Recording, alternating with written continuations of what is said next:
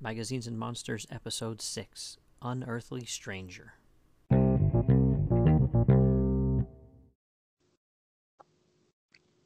Hey everybody, Billy D, aka Doc Strange here. I'm back with another episode and discussing another film. This is a rare one from 1964 or 1963, depending on which website you consult. It's a British sci-fi film called Unearthly Stranger. My co-host for this episode needs no introduction, but of course I will give her one anyway.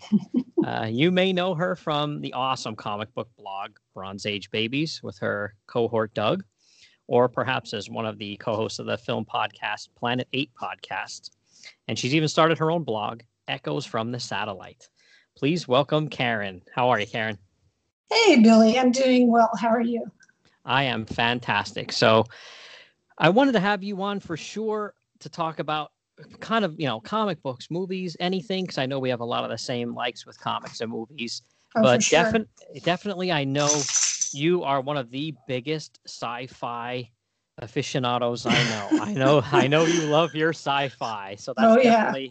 I saw this film a couple years ago, and I've kind of been sitting on it for a while, and I don't know what sparked it up recently again, and I thought, oh, this would be perfect for Karen. And then when I threw it out there and you said that you hadn't seen it, I was like, oh, good, because I knew you would like to see something you hadn't seen in the sci-fi genre. So how did you get into sci-fi in the first place? Well, I really owe a lot of that to my mom and my brother. So my mom, she was always interested in more horror than sci-fi, but she was definitely interested in things like Twilight Zone and Outer Limits, anything really kind of offbeat. And she got both me and my brother into that. My brother, Steve, is about 6 years older than me. And so I always kind of followed his lead on a lot of things when I was a kid. And so he was really into Star Trek, and he was watching it when it first came on. I was a little too young for it when it first came out, but I was kind of obsessed with Star Trek later on, and some of the other stuff that really caught my eye as a kid was things like Planet of the Apes. I know I'm obsessed with Planet of the Apes. Oh yeah. We have our little circle on Twitter that has to talk about Planet of the Apes all the time. But there was like a number of things as a kid that sort of even, Star Wars was a big thing, but even pre-Star Wars, there was like Star Trek. There was Planet of the Apes. And then there was a lot of stuff that, has kind of maybe fallen to the wayside now, but there were a lot of great sci-fi films in the 70s. There was Logan's Run, there was like Omega Man, Chuck Heston did a whole bunch of sci-fi stuff, right? He did Soylent Green, Omega Man, Planet of the Apes, all that. There was a lot of sci-fi that was from the 50s that we got to see on TV because it was constantly churned up on like Saturdays and Sundays. So all those sort of like atomic terror kind of films with the, giant radioactive monsters and things like that. And of course, when I was coming of age, the space program was sort of on its last legs. I hate to say that, but it sort of was. But there was still sort of a glow around, Apollo and the achievements of that. And there was a lot of films and TV shows that were still building off that momentum. So we had, obviously 2001 is, the pinnacle of all that, looking at what we might achieve and what kind of things might be waiting for us out there in space. But there were all sorts of, lesser films and TV shows that were focused on space travel. And so, there were just so many things that were out there for us as a kid growing up in the, in the 70s.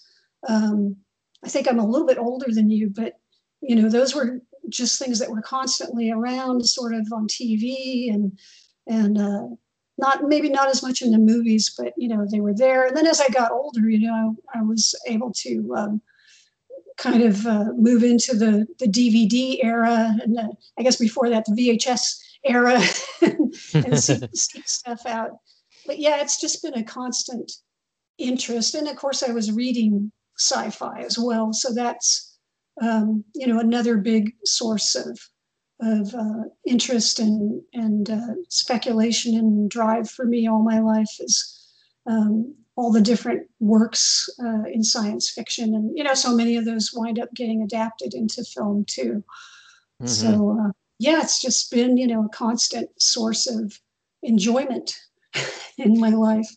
Yeah, it's always been a visual medium for me, except for comic book, sci-fi. Mm-hmm. But I definitely want to, read some sci-fi as well, because you have some of these absolutely stellar authors that as early as the 1940s, even in magazines and books, were writing some great sci-fi, and that's something I definitely want to get into. So I'll definitely have to hit you up for some recommendations after we're done talking. Oh yeah, I would. I would love to do that. And you already hit on a couple TV shows and films as well, like Planet of the Apes in 2001. What are some of your other favorites? Oh gosh. Star Wars really changed a lot of things when it came out, and you could always argue, for the worse or for the better.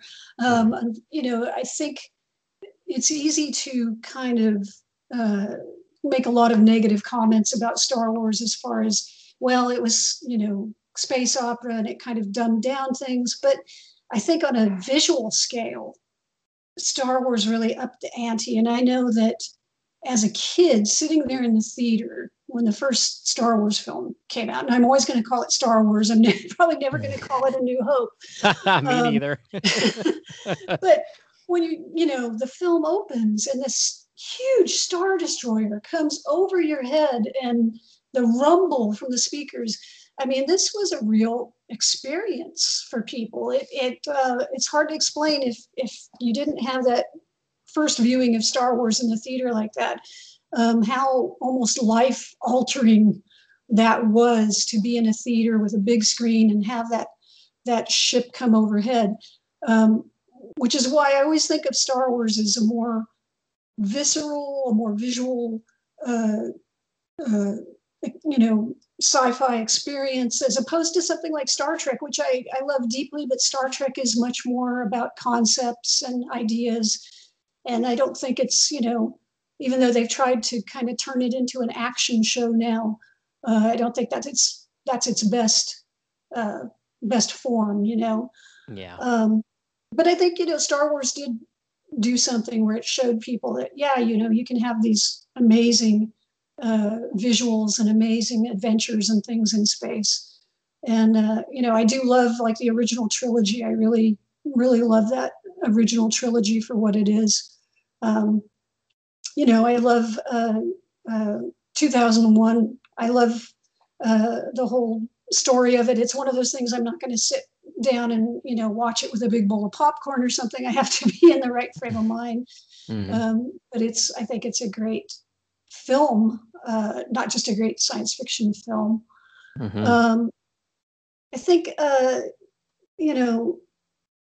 and some people would think this is crazy, but I like the first Star Trek, the motion picture as well, because I think they were kind of trying to do their version of 2001 in a way. They were trying to have their big idea movie. And there's still a lot of things. They didn't necessarily hit the mark they were aiming for. But I think there's a lot of interesting things in that film. And I think it's the Star Trek movie that is most like the original series. It's got a lot of great concepts. And I guess in moving into, a little further out, there's a lot of other films that I really enjoy, like John Carpenter's The Thing, Alien, mm-hmm. Predator is another great combination of different genres. You start off thinking it's sort of an action film, and then it combines elements of sci-fi and horror. Mm-hmm. So yeah, and I think we're living in an age of sort of luxury in that we have so many different, sci-fi, superhero, fantasy movies to choose from nowadays. Yeah, for sure. For me, Star Trek and Star Wars, when I was a kid, I loved Star Wars. That was the end all be all for me. Mhm. And Star Trek was just, it was okay. And now it's the complete opposite. I absolutely love Star Trek, the original series, and the first couple movies, and I can watch them on repeat. And Star Wars is just like, I haven't even checked out a couple of the newer movies because it just, I don't know, I just totally fell out of interest for me. I don't know why, but that's how it happened for me. I got older. I was more of a Star Trek and less of a Star Wars. Not sure why that is, but that's how it is. Well, we all change and our interests change. And I know I've kind of gone back and forth with both Star Trek and Star Wars. Maybe one year I'm more interested in one. I think my interest in Star Wars had waned quite a bit until The Mandalorian came out. And then it was like, oh, this is a nice, interesting way to recapture some of the old spirit of it, but with a brand new story. So. Yeah, I still need to see that. So I'm really way behind on, I haven't gotten Disney Plus yet. So I'm behind on everything that's been on there. You'll have so much to watch when you get it. Yeah, I mean, I didn't even get to see Vision and Scarlet Witch, and I didn't get to see, I guess what is Winter Soldier and Falcon. Is that half over already too? I didn't get to see any of that yet. So it's like, it's driving me crazy. You'll just have so much to look forward to. Yeah, and I don't mind stuff being spoiled either. Some people are like, don't tell me this, don't tell me. It doesn't really bother me that much. It never has. Not even, not ever in my lifetime has it bothered me like something being spoiled for me. It's still, to me, when I watch it, then it still blows me away. Well, you're lucky that way. Yeah, for sure. Because nowadays it's so hard to keep from getting things spoiled. Oh my gosh. Yeah, especially with, social media, you can forget it. There's people talking about stuff 5 minutes after the show ended. Exactly. Crazy. Okay, well, all right, let's get into this one a little bit here. So let's talk about some of the behind the scenes. So the director was a guy named John Krish, and I had never heard of him. And when I looked him up, yeah, there really wasn't. I think this might have been his only sci-fi. Everything else was kind of just, your average fare for the 60s. He wasn't somebody I'd heard of. And when I looked at his list of credits, I thought, yeah, there's not much on there I've ever heard of or ever seen for sure. And then same thing with a lot of the production people too. Not really something. I mean, the one producer, oh gosh, is it Albert Fennell? Yeah. I think he produced The Innocents, which that's a British, kind of, film, a horror. I don't know if it's considered horror or whatever film. And then he did some Avengers, the Avengers TV show, not the, Marvel Avengers for any of you younger listeners, a television show from back in the 60s. So that was something I recognized there. But yeah, pretty much a lot of the people behind the scenes here, I was like, wow, I do not know these people. Like, they're not your typical British, like none of them really were into the British horror scene from, Amicus or Hammer or any of the bigger studios that I saw. Yeah, that was the same with me. I have some knowledge of the Hammer folks and maybe some other, film folks, but then after that, it's pretty slim. And I was trying to look these guys up, and the same as you, I was like, I don't really recognize the production people. Yeah, I mean the cast though. I mean, though I recognize a couple of those faces there, like the one of the main characters, John Neville. That plays Dr. Mark Davidson. I know you're going to recognize him from a Star Trek reference there. Right. Well, and it was funny because when I first saw him, I was like, "Oh, this guy, he looks so familiar." And I looked him up, and of course, he had been Baron Munchausen. In Adventures of Baron Munchausen. I was like, well, yes, of course. And then, further on, he had been in Star Trek as Sir Isaac Newton. And you can he has such a very unique face. He's very recognizable. So you see him on the screen and you go, oh, yeah, I know who this guy is, but where do I know him from? Yeah, for sure. He's got one of those faces. Yeah, and that's funny because, like, back to the Star Trek, I saw The Next Generation right when it came out on television, and I remember liking it quite a bit, and my parents actually watched either most of it or all of it, so that was cool. I was like, I can always look back on that and think, hey, my parents were kind of cool, back then I thought they were, but now I'm like, hey, that was pretty cool. How many parents were sitting out watching Star Trek The Next Generation? Probably not many. Not too many. So and then, all right, let's move on. Philip Stone. He wasn't really somebody I knew either. I mean, he's got a huge list of films that he's been in, but he wasn't somebody. He was Professor John Lancaster, and I kind of he did look a little familiar to me, but I wasn't sure from where. You know, he was, again, another one of those faces where you're like, he looks kind of familiar, but offhand, you're like, I couldn't tell you what he was in, you know, but. Yeah, I had the same feeling. You know, the only other person who was immediately recognizable to me was the secretary, who was Jean Marsh. Okay. And I recognized her, and again, it was one of those things like, oh, I know who that is. I didn't know, you know, immediately like where I knew her from, and I had to go and kind of look around. And now I didn't watch Upstairs, Downstairs, but I know that's a very popular show that's, you know, over here, been on PBS, and she was in that. But she's been in a number of different films like Willow. I mean, genre-related films like Willow, Return to Oz, The Changeling, and so she's and she always seems to be to me, because I remember seeing her in different things, sort of very, you know, prim and proper kind of character, and so seeing her in that role, it was like, oh yeah, you know, I've seen her in this kind of a role before, so she stood out. Yeah, I love The Changeling. That's a good film. And then, I didn't recognize her at all, but I saw she has a ton of writing credits as well. So that was something like, I don't know if it's as many as the acting, but it was quite a bit of writing credits as well. Yeah. So, and then one guy I did recognize, and he had been in a couple of Hammer films, and another one of my favorite kind of B movie kind of horror films is Warren Mitchell, who we'll talk about in a minute here. He doesn't make it too far in the film, Professor Monroe. Yeah, actually, now that you mention it, yeah.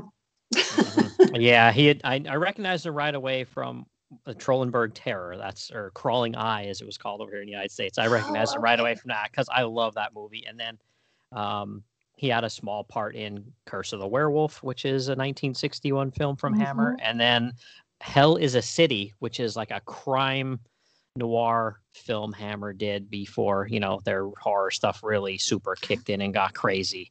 I remember a little bit from that, and I saw that because I just saw that recently because I had been wanting to see it for a long time, and I finally found it somewhere I could watch it. And it's not bad. I mean, I'm not a huge crime noir guy, and it's kind of like really, really crazy, like very violent film. But I recognize him from there too. So, but yeah, and I mean, it's a very small cast. There's really like, what, 6 people? Yeah, it's almost like they could have done a stage play. They don't have a lot of locations. It's small cast. Yeah, it's like this movie is very suspenseful. I know, you know, we talked a little bit before the show, and one of the things that struck me, like you said, you know, I had no idea going into this what this was going to be like, because I looked for reference. You know, I was looking at some of my books and looking around the net, and it's not real well known, so I couldn't figure out like, well, what is this? You know, what is this? I don't remember this. I did just look a little bit at the wiki. I didn't want to read the whole thing because I wanted to be surprised. And I got to kind of the point where it sort of described a little bit about the plot. And I was like, well, what can I compare this to? And I thought maybe it's going to be like I Married a Monster from Outer Space. It was nothing like that. Nothing at all like that. You know, I mean, I Married a Monster from Outer Space, so that's an American film from 1958. And it's very literal. I mean, you see the aliens, there's a lot of very what you would expect in a 50s sci-fi movie from that time period, with, you know, a lot of flashy little effects and aliens running around, and, you know, we've got to come here and get your women so we can repopulate. And I mean, it's not a bad film, actually, despite the title, but very different in mood and presentation than this film. Yeah, this one's, I mean, when you look at all the elements in it, it's a pretty unique film. I can't, like you said, it's very, very difficult to try to compare this film to anything else, especially for its time.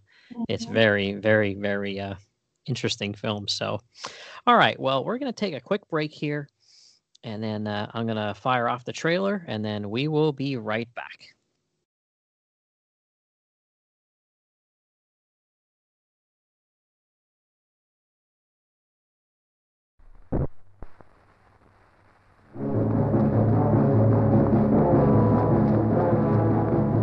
Through the dark street at night, a man runs for his very life. Runs as if all hell were at his heels. In a little while, I expect to die. To be killed by something you and I know is here. What unearthly and fiendish fantasy can drive a man to the very edge of insanity? What terrible sequence of events can destroy a respectable scientist at the very moment he completes his experiments? The autopsy report called it hemorrhage of the brain. It seemed to me that an explosion had taken place right in the middle of his head.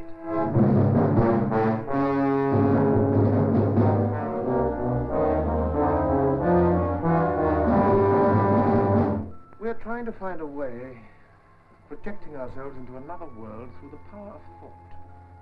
To land, without having used the conventional means of travel, on the surface of another planet. What if they've already done it? Starring John Neville as the scientist engaged on space research, who suddenly finds his life a living nightmare. I'm telling you, I thought she was dead. She was lying on the bed, with her eyes wide open. Philip Stone is Professor Lancaster, who only believes what he sees. Yet, could he believe what he saw? Gabriella Licudi as Julie, the wife who seems a stranger, almost an unearthly stranger.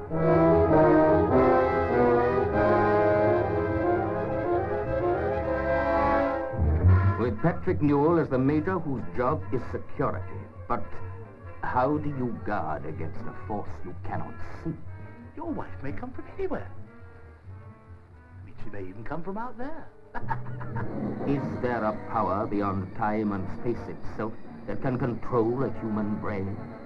Can make it obey? Can make it kill?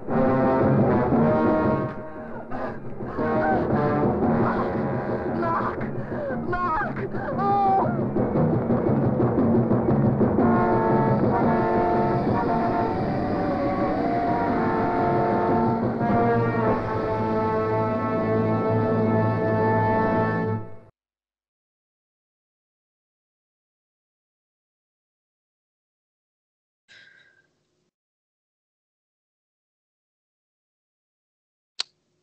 Okay, everybody, we're back. I'm going to do a quick little synopsis here, and then Karen and I will just get into talking about the film and what we thought about it, and what some of the major points were that we thought needed to be addressed. So, all right. So the film begins with Dr. Mark Davidson running through the empty streets.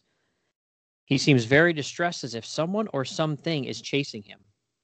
He reaches his work office and uses a recording device to say that there is some unseen threat that is going to kill him and possibly everyone. Flashback to an earlier time, and we see Professor Monroe come to that very same office of space research. And after he goes into his office, he leaves as an unusual sound that apparently kills him. The next day, we see Major Clark, who's the head of security, and Professor Lancaster debating what happened and the possibility of the cause. They then go to the office of Dr. Davidson to ask him some questions. He can't give them too many answers, especially about his new wife, whom he married only 2 weeks ago. Clark and Lancaster then go back to their office down the hall and argue loudly. Davidson overhears this and decides to go to the morgue and see Professor Monroe's body. He discovers the body is missing and the casket is filled with bricks. The following day, he tells Professor Lancaster about it, and the two of them go to the morgue, but the casket is gone. Mark goes home after a long day of work and finds his wife, Julie, asleep, but with her eyes wide open.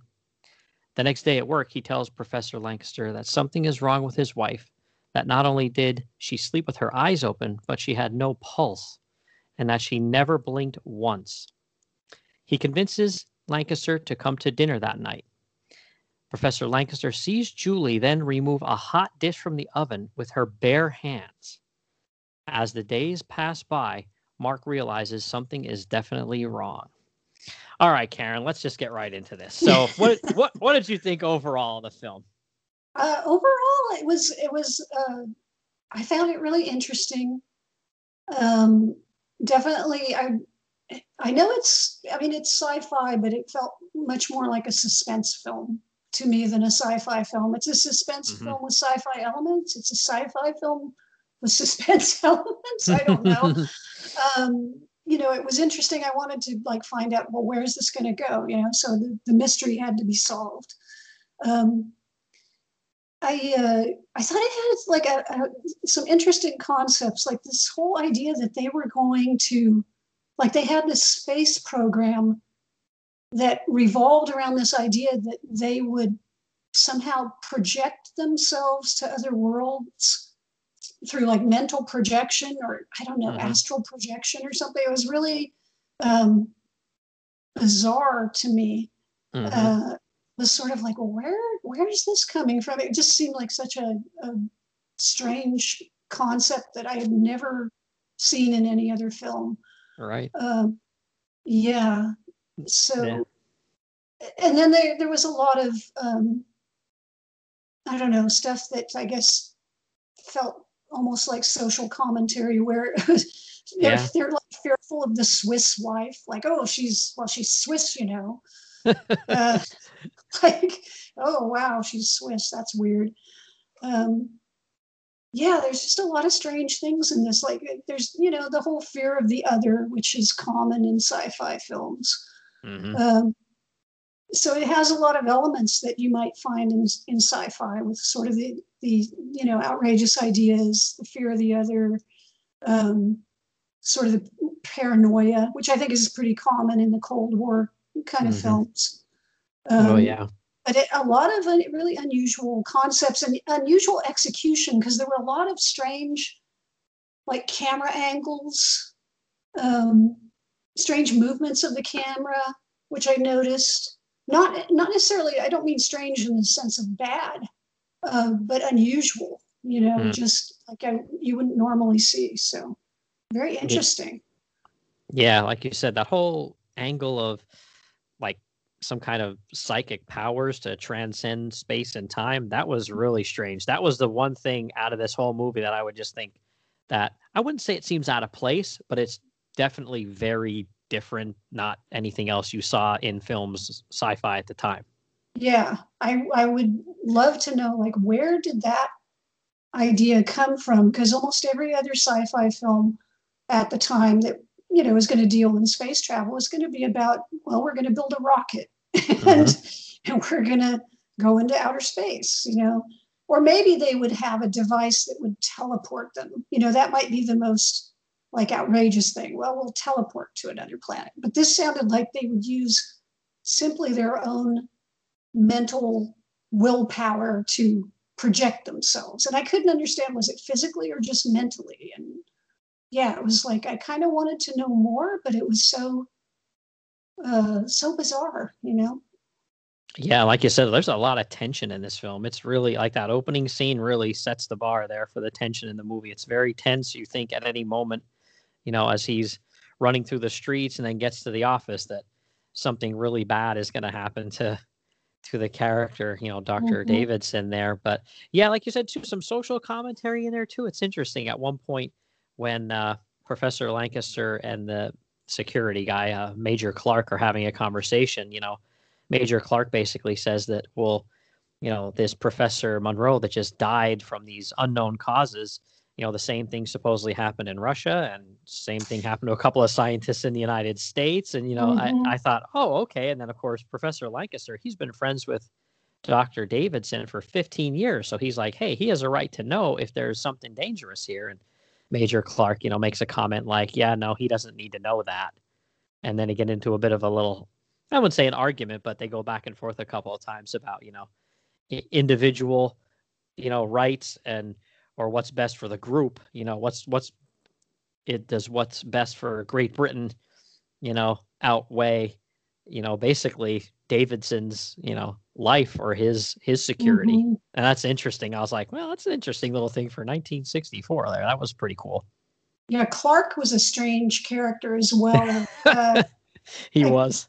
he couldn't quite figure out his personal angle on things, and he almost seemed to, be gleeful uh, with the suffering of some of the other characters.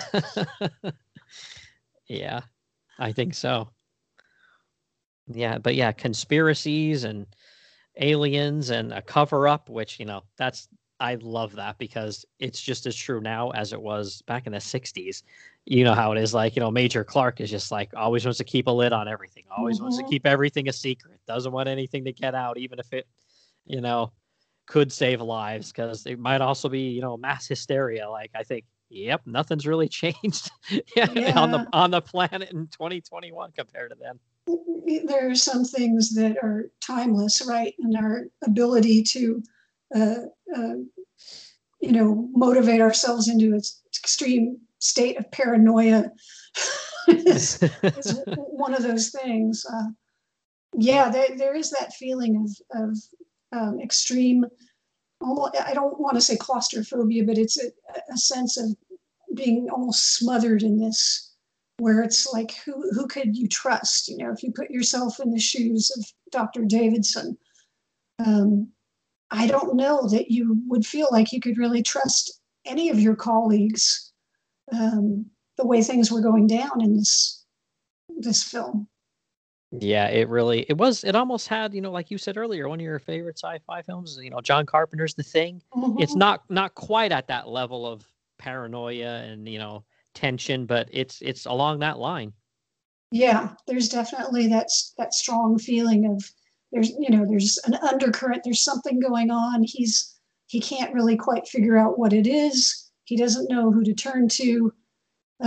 He's in love with this woman, but there's also the sense that she is dangerous. And yeah, and then I don't know how much we want to say about the ending, but I don't know. I thought it was somewhat poignant at the end, um, with what ultimately happens with her. Yeah, yeah, yeah. It's kind of, I don't want to say it's a sad ending, but sort of, and it definitely went down a road I didn't think it was going to either. I thought, oh, it's just going to be, yep, his wife's an alien and she's going to help kill him or help take over and this and that. But she ends up, spoiler alert, we can say a little bit about it if we want.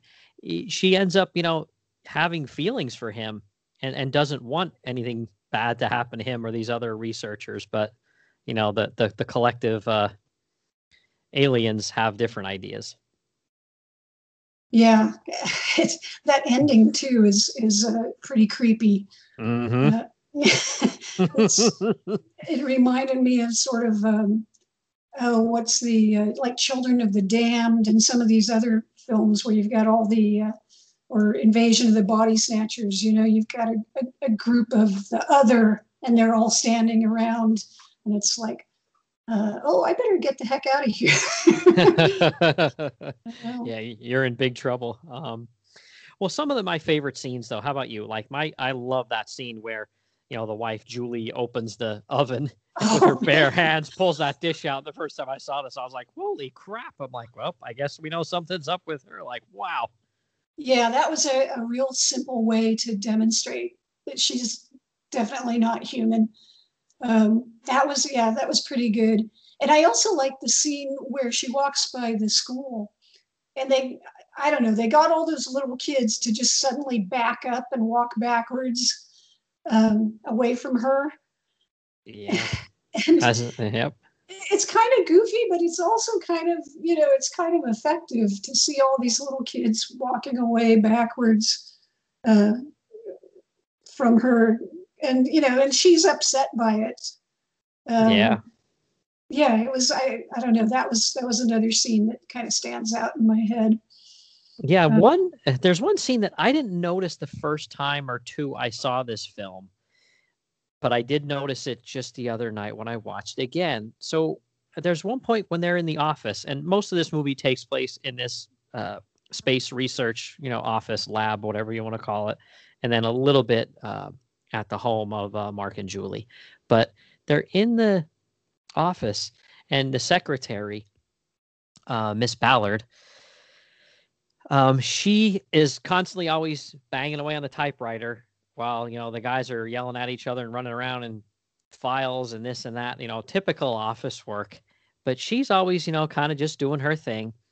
Well, at one point, she says she's going to call Dr. Davidson. And it's funny because she's like, yeah, I'll call him. But immediately when the other person closes the door, you just hear her immediately go back to the typewriter as if she never does. Almost. And I thought to myself, oh, was that like kind of a telltale sign there? Some foreshadowing that, she's one of them. And that's why she wasn't going to call, because that initial scientist in the beginning, that Professor Monroe that dies, 2 minutes into the film, 5 minutes into the film, he was onto something, and he had cracked the code of basically how they were going to be able to do that whole, project their mind into space and time. And, this alien force doesn't want them to be able to do that. So they killed the guy basically. And I thought, oh, so did he say, hey, call Mark? Because he was going to tell him the secret.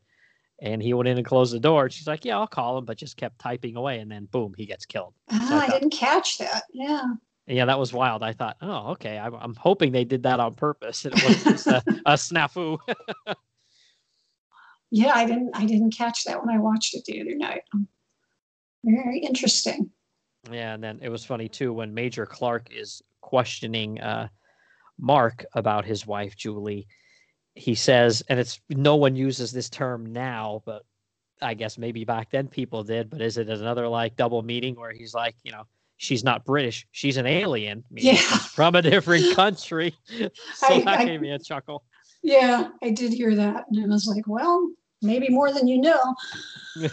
Yeah, that was a good one. I like that a lot. But like you said, he was a really quirky character. He was a little almost bizarre at times and just kind of smirking about bad situations and saying some really strange stuff. Because there was a little bit there where I thought, oh, maybe he's in on it too. You know what I mean? I thought.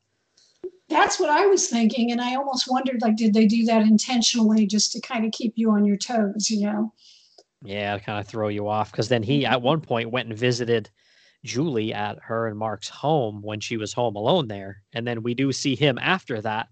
And he does act weird, but he always acted weird. So you don't know if, something happened there or she just told him a bunch of lies or I don't know. You don't know what happened because, again, his character was so bizarre. It's not like you could. Yeah. Yeah. I definitely think that was intentional because I don't know why else they would do it. But yeah, he was definitely a strange bird. Yeah, I think he played the part well, but yeah, that was a very strange character and strange part there for sure. Okay, so what else did you think about this one? So how about, like we said, we kind of alluded to the ending a little bit, and we don't want to maybe give everything away. We kind of gave most of it away, though. But what do you think about how they used just one certain type of person as the way in here, these aliens? Well, I don't know. I mean, it's the 60s. Things are different. This is the kind of thing you bump up against all the time when you evaluate works from older times, is you're going to have issues of either sexism or racism or what have you, because times are a little different. So I don't know. It didn't really bother me that much. I mean, it kind of makes sense for the kind of infiltration that the aliens were trying to do. I didn't feel it was especially over the top in any of the ways that they depicted the characters or anything. So yeah, it wasn't. I didn't have any real issues with it. I mean, certainly there have been other films I've gone back and watched and kind of shaken my head, or I have that same issue with a lot of the comics from the '60s. You'll see women portrayed really poorly, that kind of thing. But no, I didn't have too many problems with it in this. Yeah, like you said, a lot of those movies, sometimes almost in every one of them, there'll be one kind of cringy moment. Mm-hmm. But like, I can't remember which film it is. It's one of the big, radioactive, like something or other turned a lizard big or a bug or something like that. And what does the one line say from the one woman? She says something about, I have to get my hair done. And I'm like, of course she does. Yeah. Like, oh. Well, I'll tell you. There really wasn't any of that here, though. Right. It was, I thought that there was respect from, like, the husband respected the wife and treated her well, and they didn't make her out as, dim-witted or hysterical or anything like that, really. So, it worked out fine. I mean, in this film, the wife is the alien. If you go back to, like, not to keep going back to, like, I Married a Monster from Outer Space, that the husband is the alien. And, I mean, if you're going to infiltrate Earth and, go after one sex or the other, okay, well, you've got to take over one sex or the other. So do it as you may, Yeah, for sure. All right. So with that being said, any final thoughts on this one? I think it's an interesting film, and I think it's, for me especially, I haven't seen a lot of British sci-fi. It's something I probably need to rectify, sometime here in the future. British horror, certainly, that's, you've got to see, like, Hammer Films and Amicus and things like that. But I was really taken by, it's such a thoughtful approach to the subject, and it stands out in contrast to a lot of what was going on, say, with American sci-fi cinema at this time. It's a very interesting film, and I would say, if somebody can see it, I mean, we had to go to Daily Motion to see it. I mean, it's not necessarily an easy film to get a hold of, but I think it's worth seeing, just as an example of, here's something that, they were doing, and it stands out, and it really is quite different from a lot of other films at the time. I think it's just, I don't know, it's different, it's more thoughtful, more suspenseful, than a lot of other examples of sci-fi that you might find in the early 60s.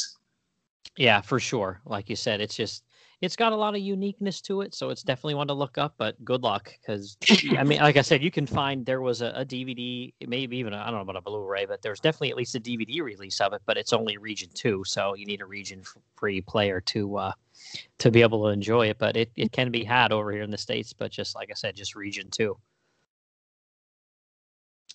But not easy to track down. Yeah, not at all, because a lot of ones online, you can find them here and there. They pop up now and again, or YouTube or archive.org or whatever, but not this film. It's weird. It's just not around. But if you're looking for British sci-fi, I will recommend one for you. It's 1953, and it was Hammer. It's called Four-Sided Triangle. You ever see that? I have heard of it. I've read about it. And that's, one of those things that's on my to-do list. So you would recommend it? Yes, it's it does have some of the tropes of the time in it, but it's really good. And it was the guy that directed it was, I think it was Terrence Fisher, who was the guy at Hammer that did most of the very popular and famous horror movies from the late 50s to the late 60s. But he's a really good director. I'm pretty sure he's the director of that one. So yeah, definitely check that one out if you get the shot. And I do know it was based off of a novel that I've had a couple of people say the novel was pretty good too. So Yeah, I yeah. need to see that. I still need to see the other two Quatermass films too. I can't believe I'm saying it, but I haven't seen those either. So Yeah, they're both very good as well. I think the third one's the best because I think the cast is the best and it had the higher production values to it. But it's the first two are definitely good sci-fi, good 1950s sci-fi for sure. I haven't seen people keep telling me there was a television serial, yeah, and I I've, haven't s- seen that. I've seen pieces of it. I haven't seen the whole thing. One of these days, I would like to sit down and see the whole thing. I've only seen parts of it, but I have to say I'm more partial to the film. That's I think one of these days on Planet 8, if we get our act together, we'll make our top 10 lists. And Quatermass would be on my top 10. And I don't think the guys would have it on their top 10, but Quatermass and the Pit would be in my top 10 for sure. Yeah, I don't know. That film had such an impact on me as a kid.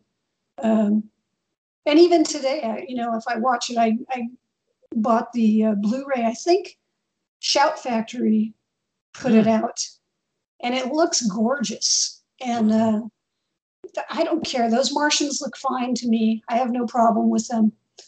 Yeah. Yeah. No, I don't either. Again, you got to put it in the context of the times. It was 1967, right. I think. Come on. Mm-hmm. Hey, you got to use your imagination a little bit. So yeah, it all looks good to me.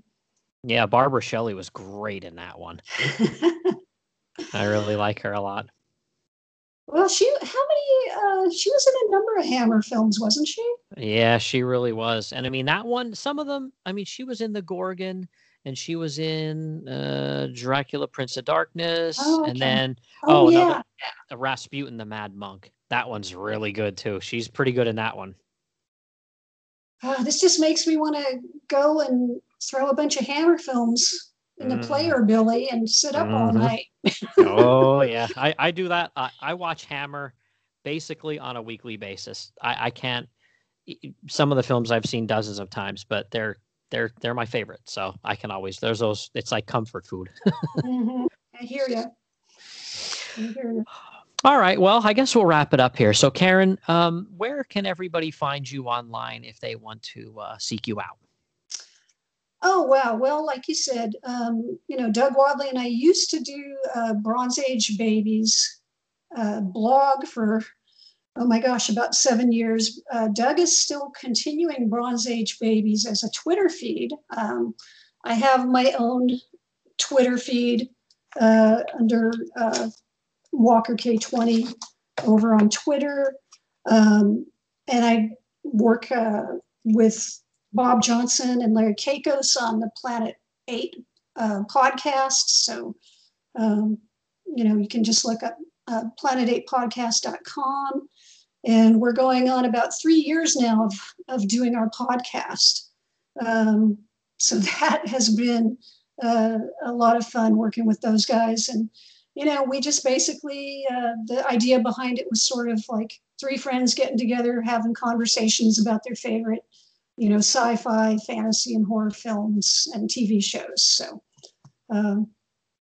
if people are into that, then, hopefully they'll tune into the podcast. But yeah, that's basically what I'm up to. Occasionally, I haven't been very good at posting on Echoes from the Satellite, but hopefully I'll get some new posts up there soon too. Yeah, that's cool. I mean, Planet 8, like you said, you guys you'll do sometimes a television show. Sometimes it's a big budget film. Sometimes it's a smaller film. You guys have a decent library built up there already. Yeah, we try to do a couple of episodes a month.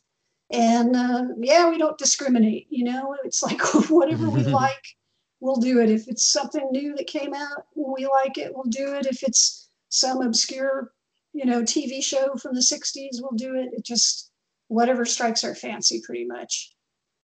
That's the way to do it. That's the way I used to blog, and that's how I, record stuff too. It's just like I want to do what's fun and what I'm into. And it doesn't mean you can't be critical of something, but I always look for something I know is going to be fun for me and whoever I'm talking to as well, just because that makes it just 10 times better.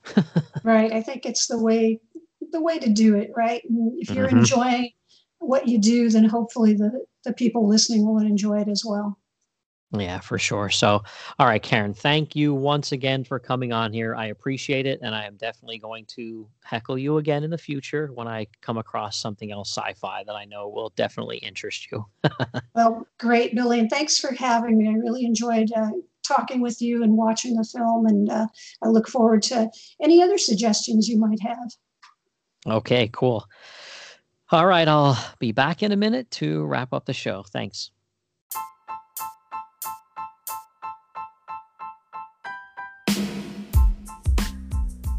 Okay, everybody, that wraps up episode 6 of Magazines and Monsters.